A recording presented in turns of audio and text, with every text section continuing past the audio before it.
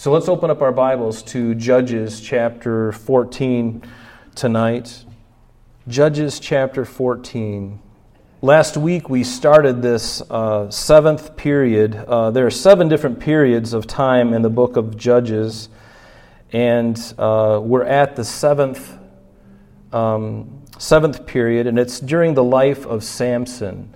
And it's interesting that Samson has more. It seems that he's got 4 chapters really about his life and his ministry, and probably more so than any of the other judges, except for maybe I think the Gideon would probably be the one that had a little bit less real estate, if you will, in the Bible concerning him. But there's a lot here written about Samson, and it's interesting that it is Samson. Because Samson, we know, we looked at last week at his birth in chapter 13. And Samson, let me just summarize chapter 13. It says, we see a familiar phrase in chapter 13. It says, "Again, the children of Israel did evil in the sight of the Lord, and the Lord delivered them into the hand of the Philistines for 40 years. So for 40 years, the Philistines were really persecuting and coming after the Israelites. And God raised up this young man named Samson, whom his mother and father, they were from the tribe of Dan. And his mother, actually, prior to his birth, she was barren. She couldn't have any children. And then the angel of the Lord visited her, told her that she would have a child who would begin to deliver them out of the hand of the Philistines. And from his birth, from before he was even born, the Lord put upon him a Nazirite vow. And if you remember last week, we looked at what that Nazirite vow is. We read about it in Numbers chapter 6, and perhaps we'll look at it again tonight briefly. But he had this vow of a Nazirite on him, which means that he was consecrated to the Lord from birth. And there were other people like Samuel and John the Baptist, were other individuals in the Bible who had taken this vow of the Nazirite, and they had it from their birth, and Samson was one of those. And we see that at this time in Israel's history, it was not really a good time. It was a time of failure, really. It was a time of compromise. And that's why we see that familiar refrain. If it was a song, the chorus of the song would be chapter 13, verse 1, which is, "Again, the children of Israel did evil in the sight of the Lord, and the Lord delivered them into the hand of whoever it was." And that's just the roller coaster that we see in the book of Judges. And so it's an unfortunate thing. And now we come to a character whom the Bible says was a very sensual man. He was a very strong man, empowered by the Spirit of God. But Samson was a man who was supposed to be consecrated unto the Lord, but he was not a man who allowed really the Lord to do that completely in his life. He knew what God had, his mother and father, I'm sure, shared with him from a very early age, what the angel of the Lord spoke to them about his life. And yet throughout Samson's life, and we'll certainly see tonight, that Samson doesn't really take it very seriously. To me, he's perhaps an excellent type of the Laodicean church. And what I mean by that is, a Laodicean church was a church that was lukewarm. It really didn't have a fervor for God. It was a church that was by name only, but inside they were neither hot, they were neither cold. And so Samson was this kind of individual that should have been rising to the occasion and staying close to the Lord, but we actually see the opposite. We see him flirting around with wine and women and song, all these things. Samson got into a lot of trouble. And so let's go ahead and, and he was a very a gifted man when the Lord was upon him. Some have said that Samson was bold before men, but weak before women. We know that that's one of the traits of his. And one of the traits of many men in our culture. And it's, guys, this chapter tonight's going to hit you right between the eyes, because it's not an easy chapter. Because in Samson we can see much of ourselves. Hopefully not much of ourselves, but in our culture, even in the church, there are men who are struggling. And it's really important that, guys, we really take a good look at Samson's life and learn every lesson. And also, ladies, as we look in the book of Judges 2 here in the lives of Samson, in the life of Samson, you can also see some of the wives that he married and the things that they did. And there's some lessons in there for you ladies as well. But it's very timely for the world that we live in, very timely for the culture that we find ourselves in. There's a verse in the Bible, in Numbers chapter 32, verse 23. It says, "Be sure your sin will find you out." And this is also something else that is true of Samson. Samson he was a very passionate man, but in the end, it all caught up to him. It all caught up to him. The lust of the eyes, the lust of the flesh, and the pride of life, all of these things really brought him to his end and brought him to destruction. And the Bible says also in Romans chapter 6:23, one of our verses that I would encourage you to memorize, it says, "For the wages of sin is death, but the gift of God is eternal life through Jesus Christ our Lord." Notice a wage. A wage is something you earn. The wages of sin, what you get for sin, is death. But notice, the gift of God is eternal life. Do you see the difference between a wage and a gift? A wage is something you earn. A gift is something that's given to you. I don't know about you, but I like the idea of receiving a gift, and it's a gift of eternal life through Jesus Christ. I would much rather have that than have the wage of sin, which is death. Amen? Wouldn't you rather have that? And yet, Samson is in the book of Hebrews. In the book of Hebrews, the great hall of faith that we know it to be, there are some really wonderfully faithful men and women listed in that chapter. And it says in verse 32, "And what more shall I say," the author says, "for the time would fail to tell of Gideon and Barak and Samson and Jephthah, also of David and Samuel and the prophets." And so it's really amazing that Samson will be included in this hall of faith. And it also is encouraging to me that even Lot, Abram's nephew, was also included.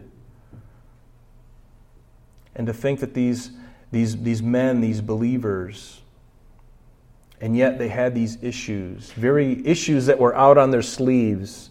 Sometimes our issues are underneath the skin. Nobody can see them, but some people wear them out on their sleeves like a Christmas tree. Do you know people like that? We can hide our own sin from everybody else, but it's still grievous to the Lord, isn't it? I can hide my sin from everybody else, and God can see right under the skin. He can say, "Oh, Rob, you can fool everybody. You can fool everybody in the church, but I know there's an issue." And yet there are some where they just can't contain themselves. Their sin, whatever issue it is right out there for everyone to see, and everyone's going, "Oh, good grief, here he comes again," or "here she comes again," right? But that's the way it is. Warren Wiersbe, the late Warren Wiersbe, he just passed away not too long ago. He said this about Samson. He said, "Samson was a man of faith, but he certainly wasn't a faithful man." Very interesting. He was a man of faith. He demonstrated some things when the Spirit of God came upon him, but he wasn't a faithful man. And there's a lesson here for all of us tonight, whether male or female, but especially the guys, because there's so much. So let's go ahead and read chapter 14.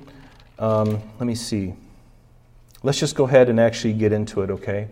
Let's just start reading from the very beginning.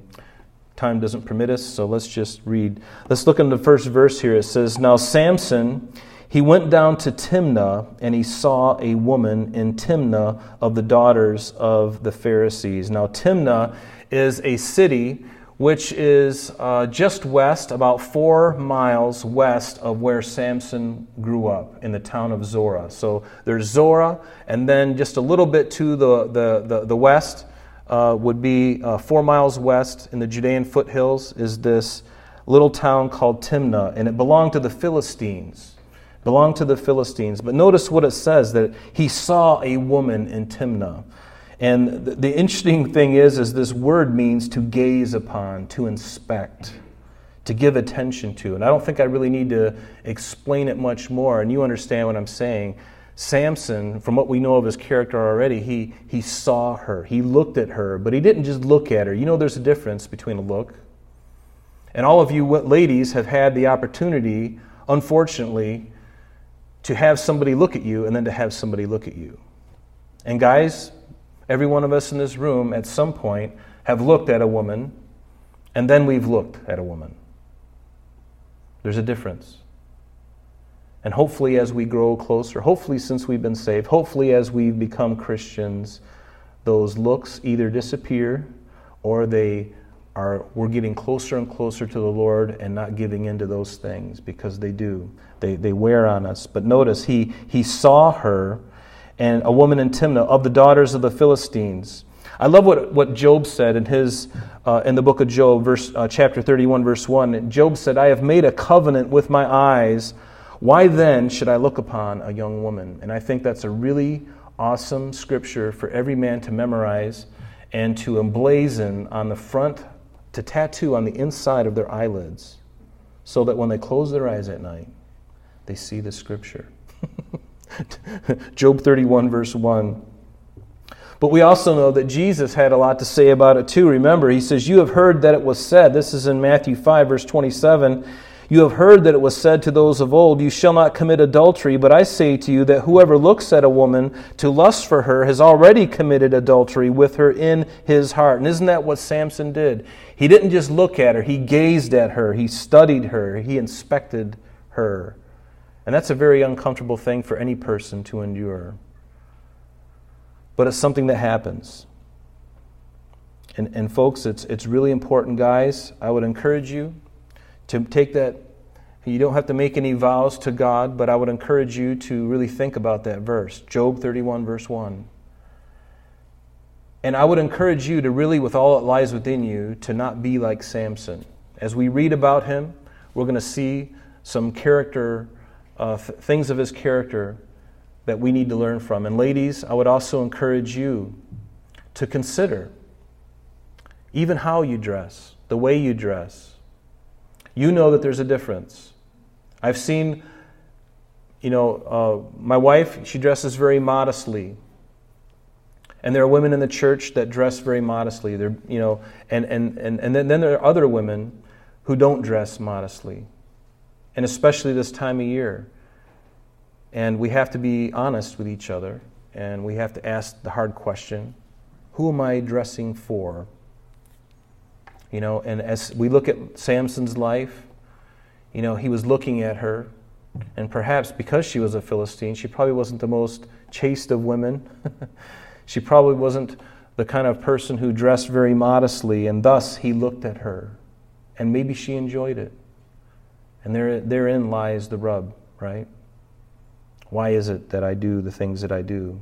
Ladies, why is it the way, there's a difference. Dressing to be beautiful, there's nothing wrong with that, but there's a line. And I think most women know when they cross that line. And husbands, we need to be very careful too, that we don't dress in ways that stumble others. But notice, Samson, he saw a woman in Timnah of the daughters of the Philistines. Remember, the Philistines were a people, they were a non-Semitic people, which means that they did not come from the line of Shem. The reason why they call someone Semitic, a Semitic person, is somebody who comes from the line of Shem. Remember Shem, Ham, and Japheth after the flood? They and their wives populated the earth, right? So every one of us comes from one of these three, Shem, Ham, or Japheth. It just so happens that the Jews and many of the Arabs, they come from Shem, the line of Shem. But it just so happens that the Philistines come from the line of Ham. And it's written for us in Genesis chapter 10, verse 6. It says, "The sons of Ham were Cush, Mizraim, Put, and Canaan." And then it goes down in verse 13, because I'm just going to get right to the point here. Well, Genesis chapter 10 is called the Table of Nations. You can learn a lot from that. But in verse 13 it says, Mizraim begat Ludim and Anamim, Lehabim, Naphtuhim, Pathrusim, and Casluhim, from whom came the Philistines and Caphtorim. And if you look at an old map, you'll see that right underneath the island, or right underneath Greece, there's an island called Crete. These people came from that island, and history tells us they went down to Egypt, and the Egyptians, they tried to overthrow the Egyptians. The Egyptians threw them out, so the Philistines went up the coast to modern-day Israel, and they settled on the coast. And the 5 cities, Ashdod and Gaza and Ashkelon, all those are at least 3 of the 5 cities. We'll look at the other ones later. But they all settled there, and they became a perennial enemy of the Jews. They were idolaters. They were a seafaring people. They were wicked. They continued in their idolatry. They worshipped false gods. And so God was very bent on, He was going to destroy them for their iniquity, for their sin. And that doesn't sound right today, does it? It bothers us. But let me suggest to you, it ought not to bother us. If He chooses to bring judgment on any group of people, He has the right to do that. He has the right. Because of sin. When they refuse to turn, there is always a consequence for sin. We ought never to shy away from that. God is just. Man is unjust. But I know that God is just. Amen? And be encouraged in that, because we're living in a world right now, they don't even know what's right and wrong anymore. They will call what is good evil and what is evil good. We live in those days. So, verse 2. So he went up there and he told his father and his mother, his mom and dad, they were from the tribe of Dan, as was Samson. And he says, I have seen a woman in Timnah. The same word here. Remember in verse 1? He saw a woman. He has seen a woman in Timnah. It's the same exact word, of the daughters of the Philistines. Now therefore, mom and dad, go get her for me as a wife. Go get her. He was totally off base. And we're going to look at in a few minutes why he was so off base. And then he demands that his parents go and fetch for him this woman, this pagan, idolatrous woman. Verse 3, then his father and mother said to him, is there no woman among the daughters of your brethren, or among all my people, that you must go and get a wife from the uncircumcised Philistines? And Samson said to his father, get her for me, for she pleases me well. For Samson to marry the woman at Timnah was contrary to God's revealed will. And what do I mean by that? Turn with me to Exodus chapter 34. Exodus chapter 34. I have a feeling we're not going to get through this chapter tonight. But it's okay. Exodus chapter 34, beginning in verse 12, notice what it says. God speaking to the Israelites. He says, take heed to yourself, Exodus 34, verse 12, lest you make a covenant with the inhabitants of the land where you are going. Where you are going. Lest it be a snare in your midst. But you shall destroy their altars, you shall break down their sacred pillars, you shall cut down their wooden images, for you shall worship no other God, for the Lord, whose name is jealous, is a jealous God. Boy, that's another word we don't like. In our culture, the word jealous means, when we think of jealous, we think of a man who's full of rage. And to think that God is jealous for you, I don't know about you, but that touches my heart, to think that He loves us so much that He is fierce about His love for you. And isn't that the real bottom line of any man toward a wife, or a man toward a girlfriend, for instance, when he sees another man looking at his wife, and maybe he's even better looking than the husband is. And then maybe the wife looks over and goes, wow, he's got a full head of hair. Skinny jeans. The guy's got everything is just these nice little, thin frame glasses. He's driving a Harley Davidson. on Wednesdays than the Aston Martin on Thursdays. But notice, but God is a jealous God. And he says, lest you make a covenant with the inhabitants of the land, and they play the harlot with their gods and make sacrifice to their gods. And one of them invites you, and you eat of his sacrifice, and you take of his daughters for your sons, and his daughters play the harlot with their gods, and make your sons play the harlot with their gods. And so this is exactly what is happening with Samson. He's looking at this woman who's from a race of people whom God has pronounced judgment upon. And he is in love with her, or in lust with her. Big difference, right? Love and lust. Our culture doesn't know the difference. Hollywood doesn't know the difference. They call love is a big paintbrush. It's a big swath. But most of the time it just means lust. You know, real love is something that's really wonderful to watch. And there used to be an elderly couple used to sit right there, actually, Rick and Bunny Marini. They were both in their 90s. They're both home with the Lord now, but I remember years ago them sitting here. And I remember after the service, they'd get up, and after all those years, they'd been married for like over 65, I think 69 years they were married. And here I am, you know. They've been married, 2 decades longer than I've been alive.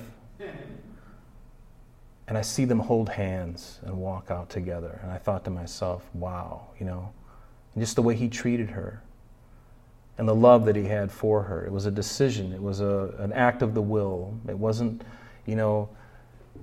I've seen pictures when they were both young, and they were both outstanding. He was a pilot in World War II, and both of them looked dynamite. Both of them just really beautiful looking people when they were, physically when they were younger. And as we get old, we know the flower fades, right? At least on the outward flower. The inward flower continues to grow.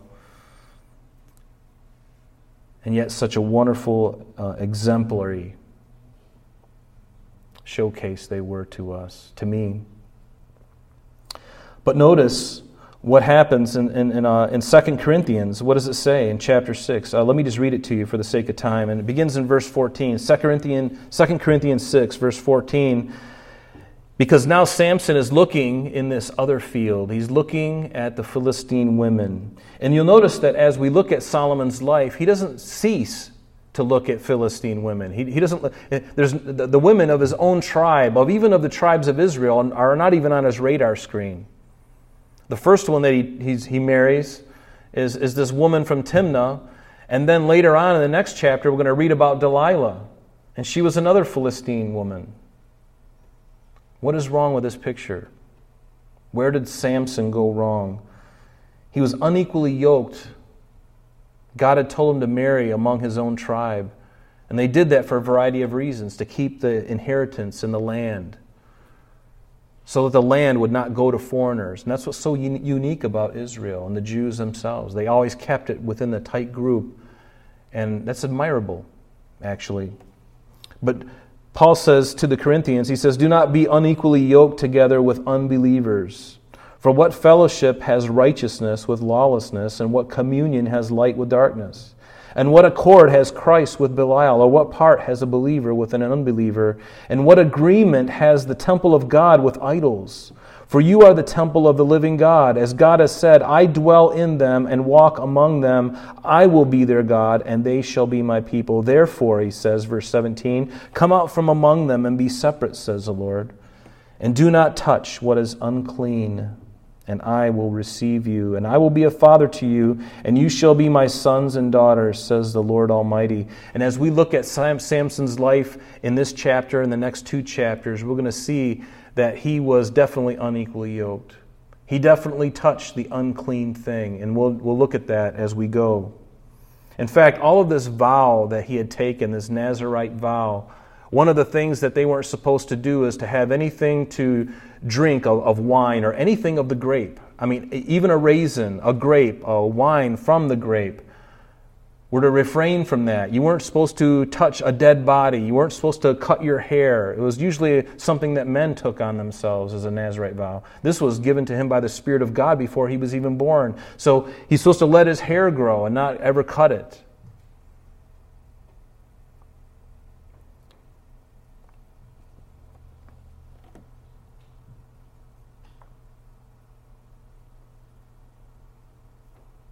And notice that his parents, for whatever reason, as we read there in chapter 3, they were unwilling to forbid this rebellion. He gets his parents into it, wants to go down to Timnah and take this woman to wife. They just rolled over and gave in to his desires. But such was the moral temperature of the time. It says this in the very last chapter of Judges, Judges chapter 21 and verse 25. What does it say? It says, "In those days there was no king in Israel, and everyone did what was right in their own eyes." And that really sums up the whole period of Judges.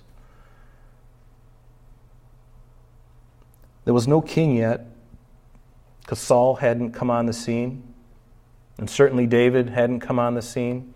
But everyone did what was right in their own eyes, and so was Samson. He was right there along with them, doing what felt good. Have you ever heard that phrase, if it feels good, do it?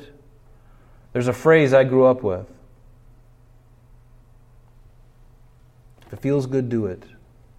Well, let me tell you something. We all learn the hard way. And I hope that the young people of this church don't have to learn the things that many of us have learned in this room.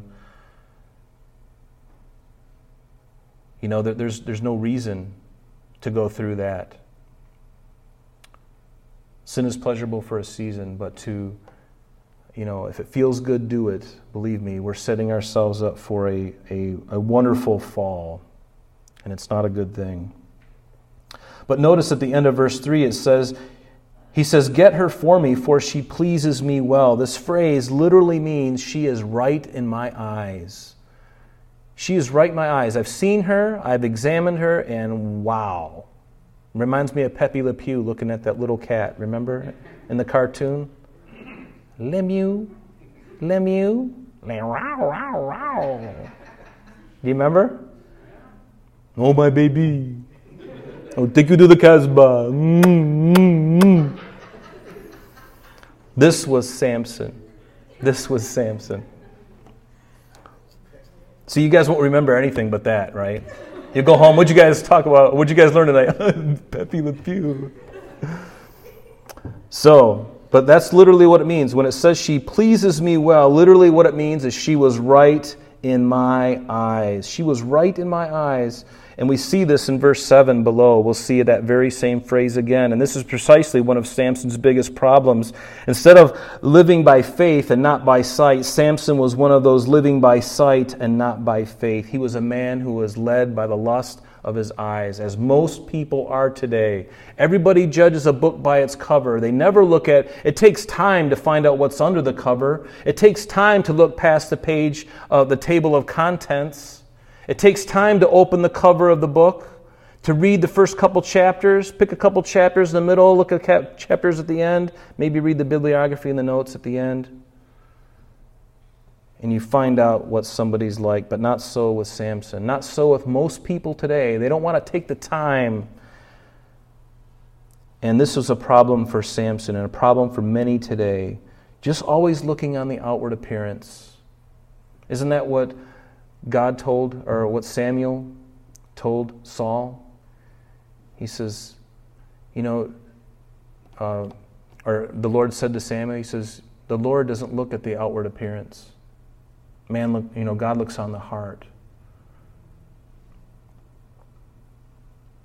In 1 John chapter 2, beginning in verse 15, it says this, "Do not love the world or the things that are in the world."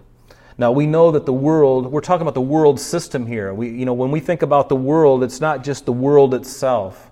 You can love plants and you can love the beauty of the earth, and there's nothing wrong with those things. But loving the systems of the world, loving the things that are in the world, that's a whole different thing. He says, do not love the world or the things in the world. If anyone loves the world, the love of the Father is not in him. For all that is in the world, and here he lists them, the lust of the flesh and the lust of the eyes and the pride of life is not of the Father, but is of the world. And the world is what? It is passing away, and the lust of it. But he who does the will of God abides forever. Abides forever. And there is what Samson failed at so miserably. All three of these things, the lust of the eyes, the lust of the flesh, and the pride of life, we're going to see those things as we read his life. And yet he's in the book of Hebrews.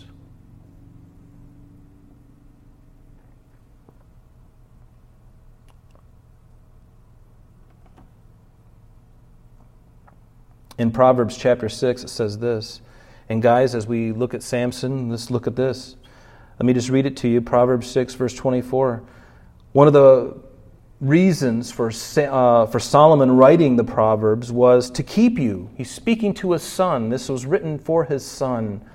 I wonder if it was written for Rehoboam. The whole book of Proverbs, I wonder if it was written specifically for Rehoboam himself. Because he says, one of the reasons he wrote this, he says, is to keep you from the evil woman, from the flattering tongue of a seductress. Do not lust after her beauty in your heart, nor let her allure you with her eyelids. For by means of a harlot a man is reduced to a crust of bread, and an adulteress will prey upon his precious life. Can a man take fire to his bosom and his clothes not be burned? Can one walk on hot coals and his feet not be seared? So is he who goes into his neighbor's wife. Whoever touches her shall not be innocent. And so these are important things. Samson was not a man who was careful about these things. And many men today, even pastors of churches. And this is one thing I'd encourage you to pray for those not only in government leadership, but in spiritual leadership. Pray for the men. Ladies, guys, pray for each other. Pray for the men. Pray for the men. We live in Sodom and Gomorrah. Our world, our country, there is so much uncleanness. And God calls us to holiness. He's called us to holiness. Will you take that charge, guys? Ladies, will you take that charge? To walk in purity, to walk in holiness. You remember what happened to David in 2 Samuel chapter 11 as he was on top of his house when he should have been at war. It was a time when kings were supposed to go to war. It was a good time of the season where it was a drier season. There wasn't a lot of rain. There wasn't a lot of those, environmental issues. They would go out to war then because it was favorable to do such. But David stayed home one night. You remember how it got him into trouble. He was on top of his house and he looked, and like Samson, he saw a woman. Kind of ironic her name was Bathsheba, because that's exactly what she was doing. She was taking a bath. Bathsheba. And David saw her. And he brought her to his home. A married woman. One of his own guys in the army was out fighting the battles, and he takes this man's wife. And you know this. You know the historical event. It's not a story. This happened, and Samson was just like that. And unfortunately we see this thing over and over again being played out in the lives of men and women all around the world and in our country, and even, unfortunately, in the church. And folks, it has to stop. We can't let this cancer continue. Verse 4 in our text tonight, he says, "But his father and mother did not know that it was of the Lord, that he was seeking an occasion, that God was seeking an occasion to move against the Philistines." So, for at that time the Philistines had dominion over Israel. And when it says of the Lord, because they were going to go down to Timnah, and the parents are just they're going to go along with Samson's desire. But his father and mother did not know that it was of the Lord. This phrase, of the Lord, is so interesting because it literally means, or I believe it means, that it was not the Lord's perfect will, because the Lord does not tempt anyone with evil, neither is he tempted of any man. Man is tempted when he is, taken by something he sees, and then he has to act upon it. And the end of that thing ultimately is what? It's death. But this was God's. He allowed it. He allowed this to happen. It wasn't his perfect will. It was of the Lord. Because see, the thing we have to remember is that God is outside of time. He's not confined to time like you and I. The Bible says in Isaiah 57, I think it's verse 15, "Thus says the high and lofty one who inhabits eternity." He inhabits eternity. That means that he sees time as if it is already completed. He sees it all in front view of him. He can see, believe it or not, even right now, he can see the creation and he can see the very end. He can see everything in between, and he knows every single life, every single thought, every single action. He knows it in advance. He's the Alpha and the Omega, the beginning and the ending. He cannot learn anything. And so he knows all of this about us. Read Psalm 139. It talks about his omniscience. He knows everything. That's encouraging to me because I know he loves me, and he knows what I'm going to do tomorrow. He knows the thought I'm going to think next week. And he knows that about you too. And if he loves me like that now, isn't that great confidence? Because if I knew that about you, I probably wouldn't be hanging out with you. And if you knew that about me, you'd probably be like, I can't believe he's going to think that tomorrow. I'm leaving this service. Right? But God knows, and yet his love is so wonderful and perfect. So this, by his father and mother going down there, they did not know that God was going to have his way in Samson's life regardless of Samson's choice. He was making bad decisions, but God was going to use that bad decision. He knew Samson. He intervened in Samson's life, and Samson had the ability to cut off that flow of God's grace. Just like we do. That's a scary thing. To cut it off, to hold it, to put a tourniquet around the blessings of God and say, God, I'm on my own and I'm fine. I can handle this. And all the while, he's got life he wants to pour into you, and you got a death strangle on that tube that's coming down from God. I believe Samson had his hand around that spout where the blessings come out.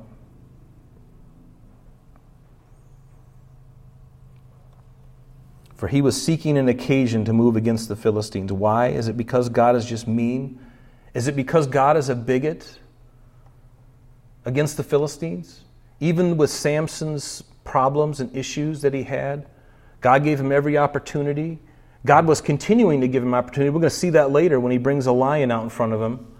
I believe that was God's way of getting his attention. Samson, what are you doing? What are you doing in this vineyard? Why are you drinking this wine, Samson? What are you doing? Hello, Samson. Anybody home? The lights are on, but nobody's home. Right? And the Philistines, they would be a thorn in the side of Israel. So verse 5, so Samson went down to Timnah with his father and his mother and came to the vineyards of Timnah. Now to his surprise, a young lion came roaring against him. It's that his father and his mother should have never consented to do this. They knew what God had spoken to them before his birth, and yet they went along with it. You know what, folks? If you have children, the best thing you can do for them is to be a parent, not to be a friend. You can be a friend after they move out of the house. When they get married and have kids, you can be their friend then, but you'll never cease to be. You'll always be their parent, is what I'm saying. Be a parent. And so many parents today are just caving in to their sons and their daughters' whims and desires. There's no governor in the life. Just whatever feels good. Oh, honey, you want that? Okay. Do you want that iPhone when it's wide open and you can access anything you want, even though you're only 5 years old? It's okay. It's okay, honey. Yeah, any YouTube video is open to you. In fact, we're not going to put any restrictions on it at all. I know you're only 3 years old. That's okay. I know you're still nursing a bottle, but it's okay. You can have that iPhone, honey. You can look at whatever you want. I'm being facetious, but you get the point. We got to be a parent. And they were not being a parent to him. Instead of being a parent, okay, Samson, whatever you want. Maybe he was one of these kids as he was growing up, just throwing a tantrum in Wegmans, wanting the Butterfinger there in the checkout line, and you're saying, no, you can't have it. What do you mean I can't have it? Put it back, Rob. What do you mean? I want it now. I want it now. I want it now. And then and then the volume goes up, and you can hear everyone around you's going, oh no, not this. I've seen it happen. I've done it myself. I can hear it. I'm pushing my little cart in Wegmans, and I can hear a mother saying, put that down. No. Put that down. No. And then you can hear the mother wrestling it out of her head. I can hear it in the other aisle, right? I can hear this happening. You can hear the bag of chips, and they're pulling on the bag of chips. And then the kid starts to squeal. Then they got to call in the SWAT team. Put it down, put it down. It's horrible.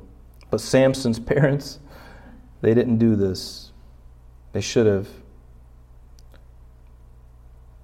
And notice here that it says that there's things in this verse that we don't always get. Because if you read it the way it is, it sounds like his mother and father were right there with him, physically right next to him, all the way down to Timnah. And then it says, and came to the vineyards of Timnah.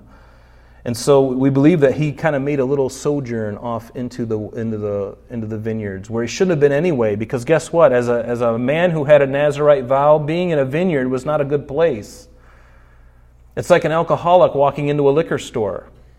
Not a good idea.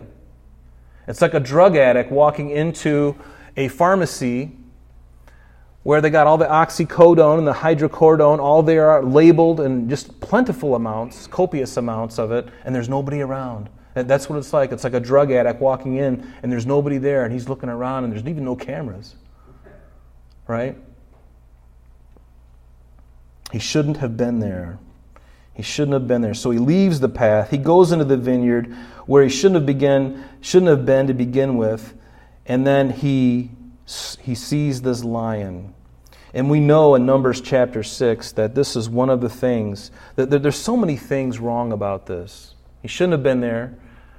Let me just read to you quickly Numbers chapter 6. Just the first 8 verses. Because this is the vow that Samson took. This is the vow that was placed upon him from his mother's womb.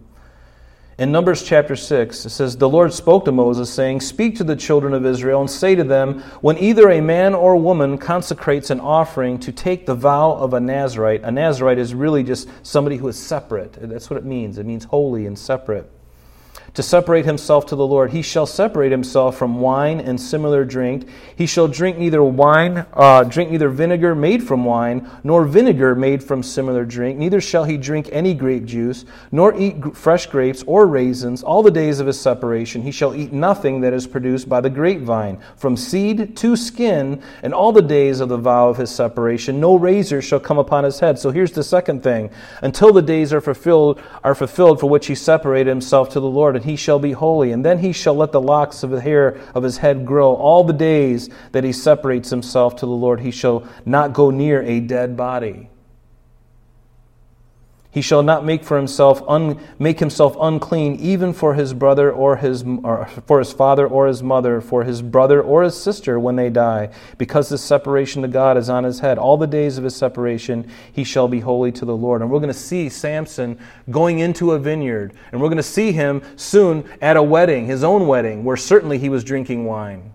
And now he's going to wrestle with an unclean animal. In Leviticus, it tells us that an animal, a lion specifically, is an unclean animal. And then he kills this unclean animal.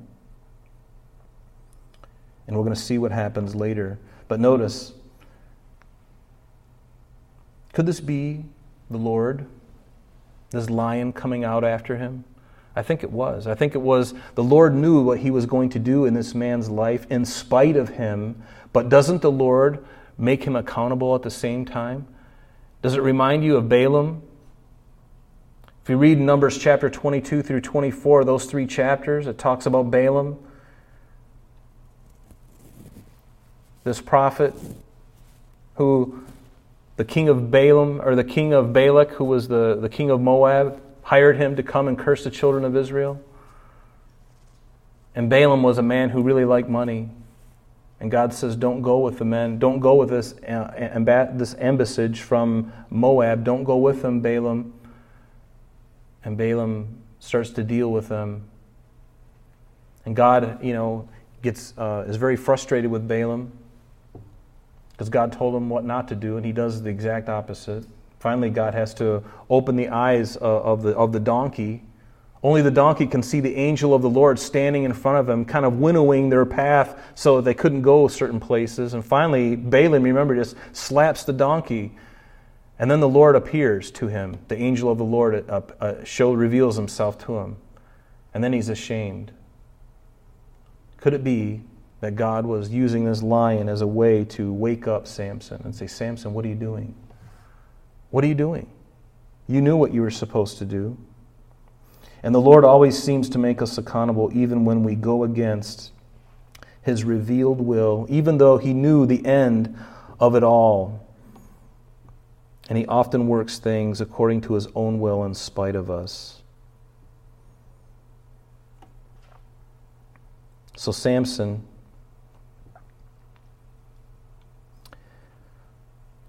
was not doing the right thing. In Genesis chapter 6, verse 3, before the flood, the Lord said this. He said, my spirit shall not strive with man forever, for he indeed is flesh. And there's a danger when we continue to resist the Lord. The Lord will ultimately, sometimes, if we resist Him long enough, He'll let us have what it is that we're striving against Him. And to me, that's the scariest thing that a human being can go through is getting what they want. Getting what they want. Resisting so much that God says, you really want it that bad. And I've done this myself, and perhaps you have too. There's been something in your life where you've wanted something so bad, and you're going to do anything to get it. And finally you do get it. And the Lord all along is just trying to get your attention, and finally you get it. And does it ever really satisfy? It never really does. Whatever that thing is, in about a year, it gets old. Something new and shiny comes out. It's better than that. And all of a sudden you're like, oh, I don't really like that anymore. Oh, but look at that one. Hey, look at that. It's shiny and new. It even looks better. It sounds better. Feels better. The steering wheel on that thing feels so good in my hands. But God's Spirit will not strive with the man forever. Verse 6, and the Spirit of the Lord came mightily upon him, and notice what He did. He tore the young lion apart as one would have torn apart a young goat, though he had nothing in his hand. But he did not tell his father or his mother what he had done. And, throughout the Scripture, we see this interesting thing where the Spirit of God will come upon somebody. We know that before Jesus came on the scene, we know that He always existed even before He was born into, Virgin Mary, right? He always existed for eternity and past.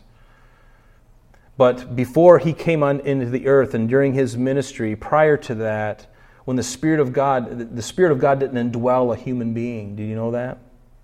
He came upon them at different times, but didn't indwell them. That's something unique to the church in the New Testament, when Jesus breathed upon His disciples and they received the Spirit of God. And on the day of Pentecost, they were born again, and then the Spirit of God came upon them. This is the kind of relationship that Samson had at times with the Lord. The Spirit of God would come upon him to do some task. Came upon him in power, just as He did in the days of Pentecost when He came upon the church in that upper room and those 120 people were filled with the Spirit of God. Similar thing. Then he went down and he talked with the woman, and she pleased Samson well. Again, there's our phrase again. She was right in his eyes. We saw that in verse 3. So verse 3 and verse 7, you should make a footnote for each other because they both mean the same thing. And after some time, when he returned to get her, he turned aside to see the carcass of the lion. So here he is, knowing that what he did, he shouldn't have been in the vineyard anyway. Now he kills a beast. Now he's unclean. And now he's going back and revisiting it at another time. And the thing has had some time to decay. Perhaps the animals have already taken pieces of it. And now there's a hive of bees bees growing inside the carcass of this thing. And so what does he do? Behold, a swarm of bees, and honey was in the carcass of the lion. And perhaps Samson was enjoying the fact that he killed this lion with his bare hands. And God even allowed it probably just to spare his life. Because God still had a plan for him, even though he was not walking the way he should walk. I love that verse where it says, the gifts and the calling of God are without repentance. That's a mystery to me that I don't quite understand, but I know that God gifts some individuals, and he doesn't take back that gift. He gives a gift to someone, and then it's their opportunity, it's their great privilege to honor him in that gift. And we know that sometimes those gifts are prostituted. We even see God giving great gifts. I mean, it's not a spiritual gift per se, but you'll see the Lord giving somebody the gift of music. Somebody who's very gifted musically. And we know there's a big difference between some of the superstars today and some of the gospel singers in churches that no one will ever know. Big difference. Notice he took some of it in his hands, and he went along eating. And when he came to his father and mother, he gave some to them as well, and they also ate. But he did not tell them that he had taken the honey out of the carcass of the lion. So now what is Samson doing? He not only defiled his Nazirite vow by eating the honey from the unclean animal who was now dead, another infraction against the vow that he was under. We're going to see that he's going to drink wine. He's going to touch the dead. He's touched unclean animals. He's getting romantically and physically involved with those whom God has told him to stay away from. And later on, he's going to cut his hair. And notice not only that, not only did he defile himself, but he also defiled his parents, unbeknownst to them, especially his mother, who, remember, when she was even pregnant with Samson, that she had the vow of a Nazirite upon her for a season. And now he's defiling her too. You know, sin is like that, isn't it? It's never. It not only affects us when we sin, but everyone around our sphere of influence is affected. It's like leaven. It's like cancer. It's like leprosy, lying right underneath the surface. Nobody can see it, manifesting itself. Sin is never content with being solo. It wants as many companions as possible. And the thing that is difficult is that sin is pleasurable for a season. The Bible does say that. You remember in Hebrews, and we'll end here for tonight. We'll pick up in verse 10 next week. In Hebrews chapter 11, what does it say in that Hall of Faith chapter? What does it say concerning Moses? It says, by faith Moses, when he was come to years, he refused to be called the son of Pharaoh's daughter, choosing rather to suffer affliction with the people of God than to enjoy the pleasures of sin for a season. And that's what it is. That's what makes sin so enticing, is because it is pleasurable for a season. But then the bill comes due. And is anyone really able to pay the bill? The wages of sin is death. I don't want to pay that debt. And aren't you glad that one did come to take that punishment for you and I?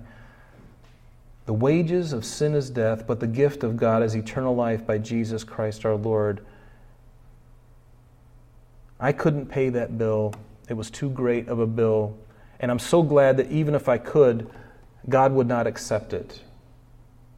But Jesus came, as you know, and this is one of the wonderful things about Christ, is that he came to take that punishment for you and I. He took that sin upon himself. As he hung on the cross, it says in Isaiah that his soul became an atonement for us. He became sin for us on that cross. Every sin, every foul thought, every foul deed that has ever happened or ever will occur was placed upon him. And this is something that Mel Gibson's movie, The Passion of the Christ, does not portray, neither could it. How can you portray that act, that single act when God the Father forsook his own Son on the cross? The Bible says that God cannot look upon sin. And as he placed the sin of mankind on his Son for the first time in all of his existence, is it any wonder that Jesus said, Eloi, Eloi, lama sabachthani, my God, why have you forsaken me?" Jesus knew very well what he was doing, but he had never experienced this ever. Do you understand that? God the Father just basically turned around and said, "I'll see you, son," and left him, forsook him for a season. Now, for you and I, that may not seem like a big deal, but we're talking about God in the flesh. He has never experienced that ever. And even now in glory, the Bible tells us in Revelation, as we're going through the book of Revelation, that even in heaven, Jesus bears those scars. And when we see him, we're going to see the scars in his head from where they took the crown of thorns and they smashed him on the head with a reed, and those thorns are just going deeper into his skin. We're going to see the wound in his side. We're going to see the wounds in his hands and in his feet. And perhaps if he turned around, we would see the lashings. We would see the scars on his back. And I don't think those scars are going to go away. I think we're going to see them for eternity. And it won't be something that we'll have to cry about, because it's going to be a joyful time, but we'll never forget what our Savior did for us. And what Jesus wanted to do for Samson. He gave him so many opportunities, just like this lion popping out. I believe that was God's way of putting a roadblock in front of this man. See, there's always accountability. Whenever we go forward in something, there's always accountability. God is He's gonna interrupt your plan if you're bent on it, and He's got a better plan. He's done that for me. Has He done that for you? Have you had times in your life where you wanted to do your own thing? You started down that course and something happened. Something didn't work out, a roadblock of some kind. But instead of stopping and saying, "Lord, forgive me. Help me get my heart right. I'm not even sure what I'm doing is right. It feels good. I want to do it really bad, but it's probably not the best thing." How many of us humble ourselves and get on our knees and say, "Lord, I cannot have what I want. If it's not your will for me, I don't want it." Right? So think about that this week and read ahead, read this chapter and see the times where he just really blew it. But to know that God wasn't finished with him. God was still going to use him. Just like He's going to use you and I. He's not going to give up on you. He said He'd never leave you nor forsake you, even to the end of the age. So be encouraged by that, saints. And looking forward to getting together Sunday. And I'm looking forward to next week going through the rest of this chapter and getting into chapter 15. Why don't we stand and let's pray and give thanks. Heavenly Father, we come before you this evening. Actually, it's morning somewhere in the world. Lord, we thank you for tonight. And Lord, as we look at Samson's life, God, we recognize that there are so many lessons for us to learn, male and female, every one of us. Lord, help us to not candy coat anything in our life, Lord. Help us not to take it easy on sin in our own life. Lord, we're so prone to point a finger at someone else and coddle our own sin. Lord, help us to not be like that. Lord, help us to watch our eyes, Father, men and women, Lord. Help us to make a covenant with our eyes, just like Job made with himself, with you. And Lord, encourage us. Lord, in this world that we live in, God, more than anything, Lord, we desire to be faithful to you in a godless environment. Help us to be faithful to you, Lord, and to be encouraging to others.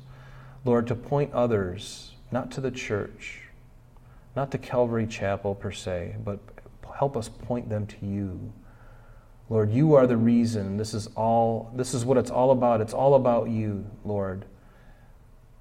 And so, Father, we give you our hearts tonight. Get us home safely tonight. And again, just continue to protect our health, Lord. We ask it in Jesus' name. Amen.